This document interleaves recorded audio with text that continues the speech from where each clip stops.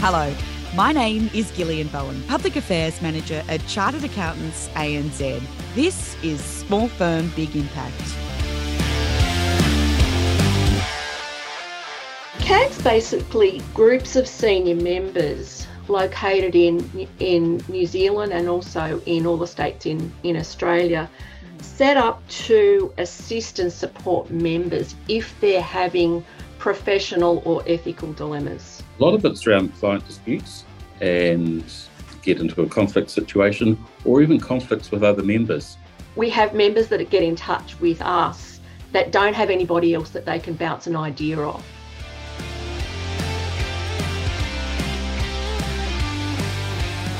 It's the podcast giving you and your clients the up-to-date information you need to do your jobs. Each fortnight I share resources, tools and expert advice provided by CAANZ and a range of people across our profession. So make sure you're following the pod in your favourite podcast app. And if you've got an idea for the show, email podcast@charteredaccountantsanz.com.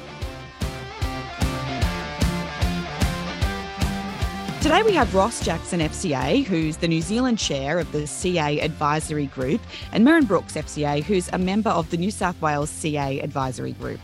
The topic, what is the CA Advisory Group and how it can help you with ethical decisions? Ross and Merryn, welcome to Small Firm Big Impact. Hey Gil, how are you? Thanks, Gillian. Welcome, and I hope you enjoy this podcast. Oh, I'm really looking forward to the chat that we've got planned for today, and I know our members will find it insightful as well. So before we get cracking into that, I thought to start, it might be a good idea for you both to give me an overview of your expertise. Ross, why don't you go first? Tell me a bit about yourself.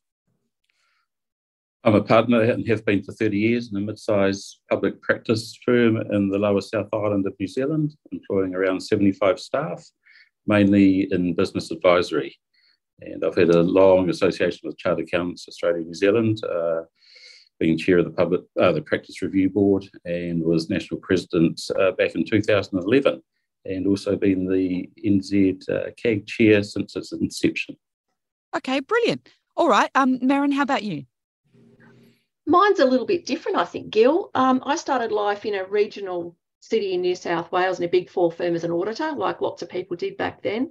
And I spent some time in a second tier, a small practice, and then I had my own micro practice for a short time. After I did my CA program, which was called the PY back then, I became involved with CAANZ as a workshop facilitator with the old CA program. And what I realised at that point was that I loved teaching. So from facilitating with CAANZ, it's led to a lot of my time being spent in education, teaching postgrad accounting.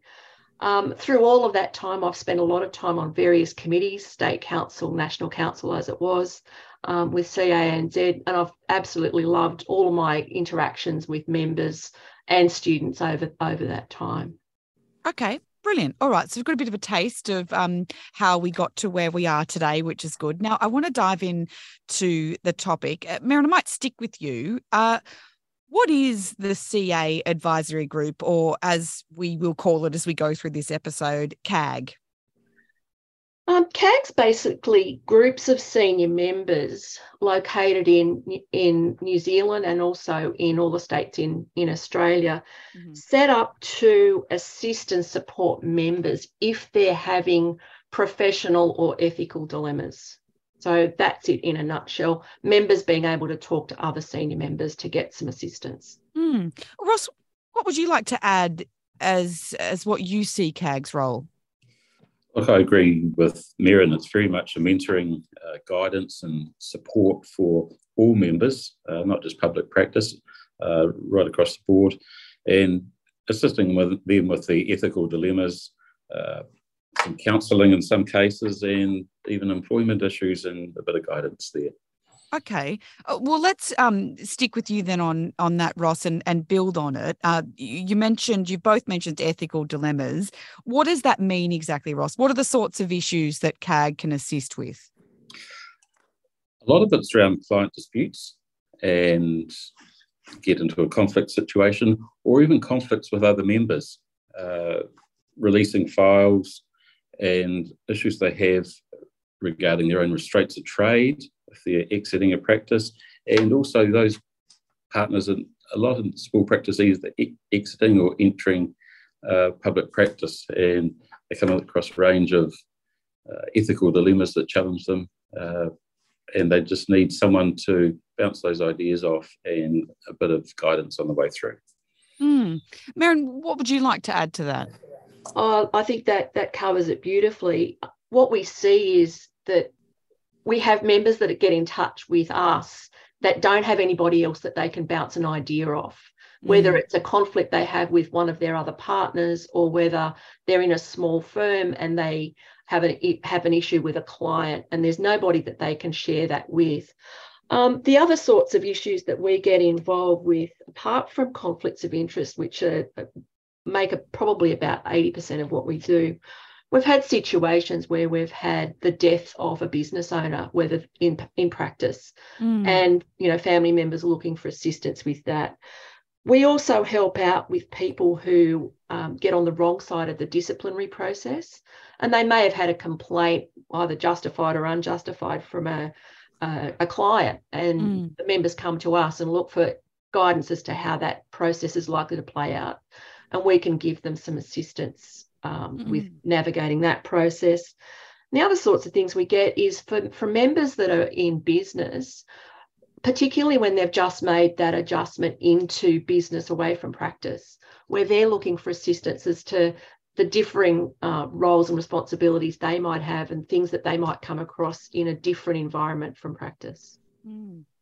Ross, what does a conflict of interest look like? Do you think that this is where there's a lot of help that's needed in regards to how that can present to you at any time of the day of your working week?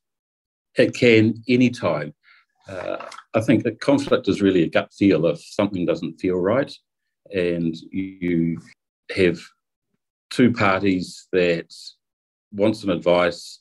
You may have a relationship with one or a relationship with both, and they can't reach a unanimous decision, or in a marriage split, relationship property.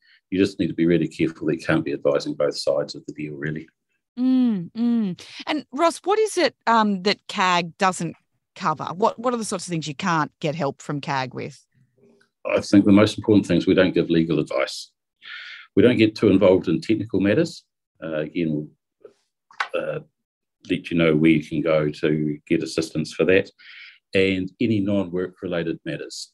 Often you get personal and work related intertwined a bit, but we steer clear of the non-work related. But the other part I'm particularly careful of is if someone is already in the disciplinary process with Chartered Accountants Australia New Zealand, that we can give a bit of guidance, but we don't want to give advice in respect to their discipline matters. So there's a few constraints there for good reason. Perfectly happy to give them suggestions and where else they might get assistance.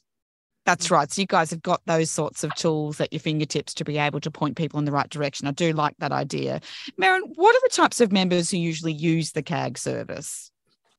Often it's members that are just trying to clarify their own thinking, so that they've got a good idea as to the issue that they've got, and they've got a good idea as to what the solution is, but they're looking for feedback from somebody else. So it can be partners in firms, it can be younger members in a new role that they're unsure about. It can be issues that members haven't dealt with before. Often what we see are the tricky issues. So it's any member that's got a tricky issue that they really want some help with. It's a bit of a sense check. We can give them a bit of a sense check, give them a bit of guidance on it.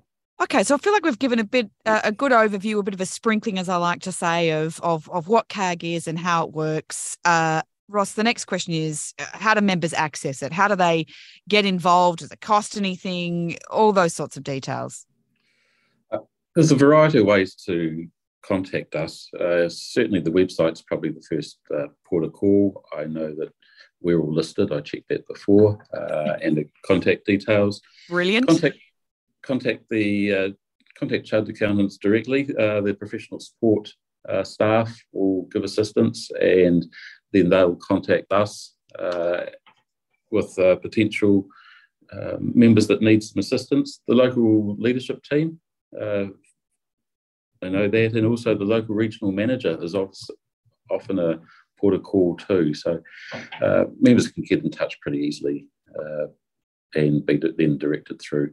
Indeed. And we'll make sure we put the links to all those contacts and where information is about CAG on the website, so it's easy to find. I'll put that in the show notes in the description of the episode. Before we run out of time, Merryn, I was thinking, if I've got an issue right now, is there a long wait? Is it hard? What do I need to do to get it on CAG's agenda so it can be dealt with swiftly? All of our things are dealt with what I consider to be very swiftly. Once you've made that contact, and most of ours come through our regional manager in the end, once the regional manager has had a chat with the member, usually what our people do is they identify the member of CAG who is most appropriate to help them. So if it's a practice matter, it'll go to a member in practice. If it's, right, so they can match up the best fit. And if they get in touch with the CAG member, and then we get in touch with the member directly, usually it's a 24, 48 hour turnaround. Oh, brilliant. Okay. And Ross, what about confidentiality? Certainly totally confidential. The other point just picking up on Merryn is there, when we do get cases, we go through a pretty thorough conflict of interest check that we don't know the members. Often in New Zealand, we will deal with members out of our region, so we don't actually know them. Yeah. It's a pretty small place in New Zealand, and 1 degree of separation. So everyone needs to know it's totally confidential and that there is no conflicts. Yes, that you've done your own checks and balances in your end too. I do like this extra detail. I'm thinking as well, if there are CANS members listening along who think, oh gosh, I have the expertise or experience there, I could be helpful in this role. I'm interested in joining the CA advisory group. Merryn, what is the process to get involved? I think it's mostly just if you do know anybody that's already on CAG, speak to them about what that role involves, and then they can let you know the process from there. I think it's a case of we try and keep a broad spread within each CAG group of expertise. So if we're top heavy in a particular area and that's your area, maybe there'll be a short wait before you can come on to CAG. But we're certainly always looking for members that are keen. There's got to be a fit with the expertise that we're looking for at the time. But that's right. Please always get in touch with us. And if we don't necessarily have a role for you on CAG, I'm sure there are other committees if you've got an interest that you can get involved with. Yes, that's right. Ross, anything you'd like to add? Yeah, we do the same. We're always looking for succession here. We do have a rough skills matrix, but we're looking, gender is important too. Often find, female members do want to way more comfortable talking to another female member.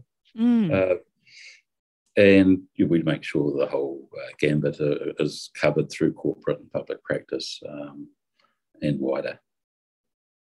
Brilliant. All right, so we're out of time. I'm going to wrap this up. Final thought, Merryn, on anything you want to add in regards to CAG, why to get involved, why it's a good service. Over to you. Oh, look, I think from a personal perspective, from the CAG group itself, it's a fantastic way of staying connected with your professional body and being able to assist members, use some of your expertise to assist other members. I think that's what I get out of it, and hopefully the response we get from the members we help is overwhelmingly positive. They just love being able to speak to somebody else that knows what they're going through. Ross, anything from you? Yeah, look, I enjoy giving some advice and giving members assistance. It's my way of giving back to a profession that's been really good to me over the years too, and if I can help some members, of course, it's all free of charge. We give up our time, and there's no cost to the members too. Gosh, I love it. We've covered a lot. That is all we have time for. If you want to find out more about the CA Advisory Group and how to use it, as I said, I'll put a link in the show notes with all the information that you need. And I'll also include a link to some recent ethics resources, which are also worth a read as well. And if you followed the podcast in your favourite podcast app yet, do it today. The podcast has an email, so feel free to get in touch, podcast@charteredaccountantsanz.com. Let's start a conversation. Thank you, Merryn Brooks and Ross Jackson, for being my experts on small firm, big impact. Thanks, Gil. It's been great. Thanks, and I really hope members get something out of this. Bye-bye.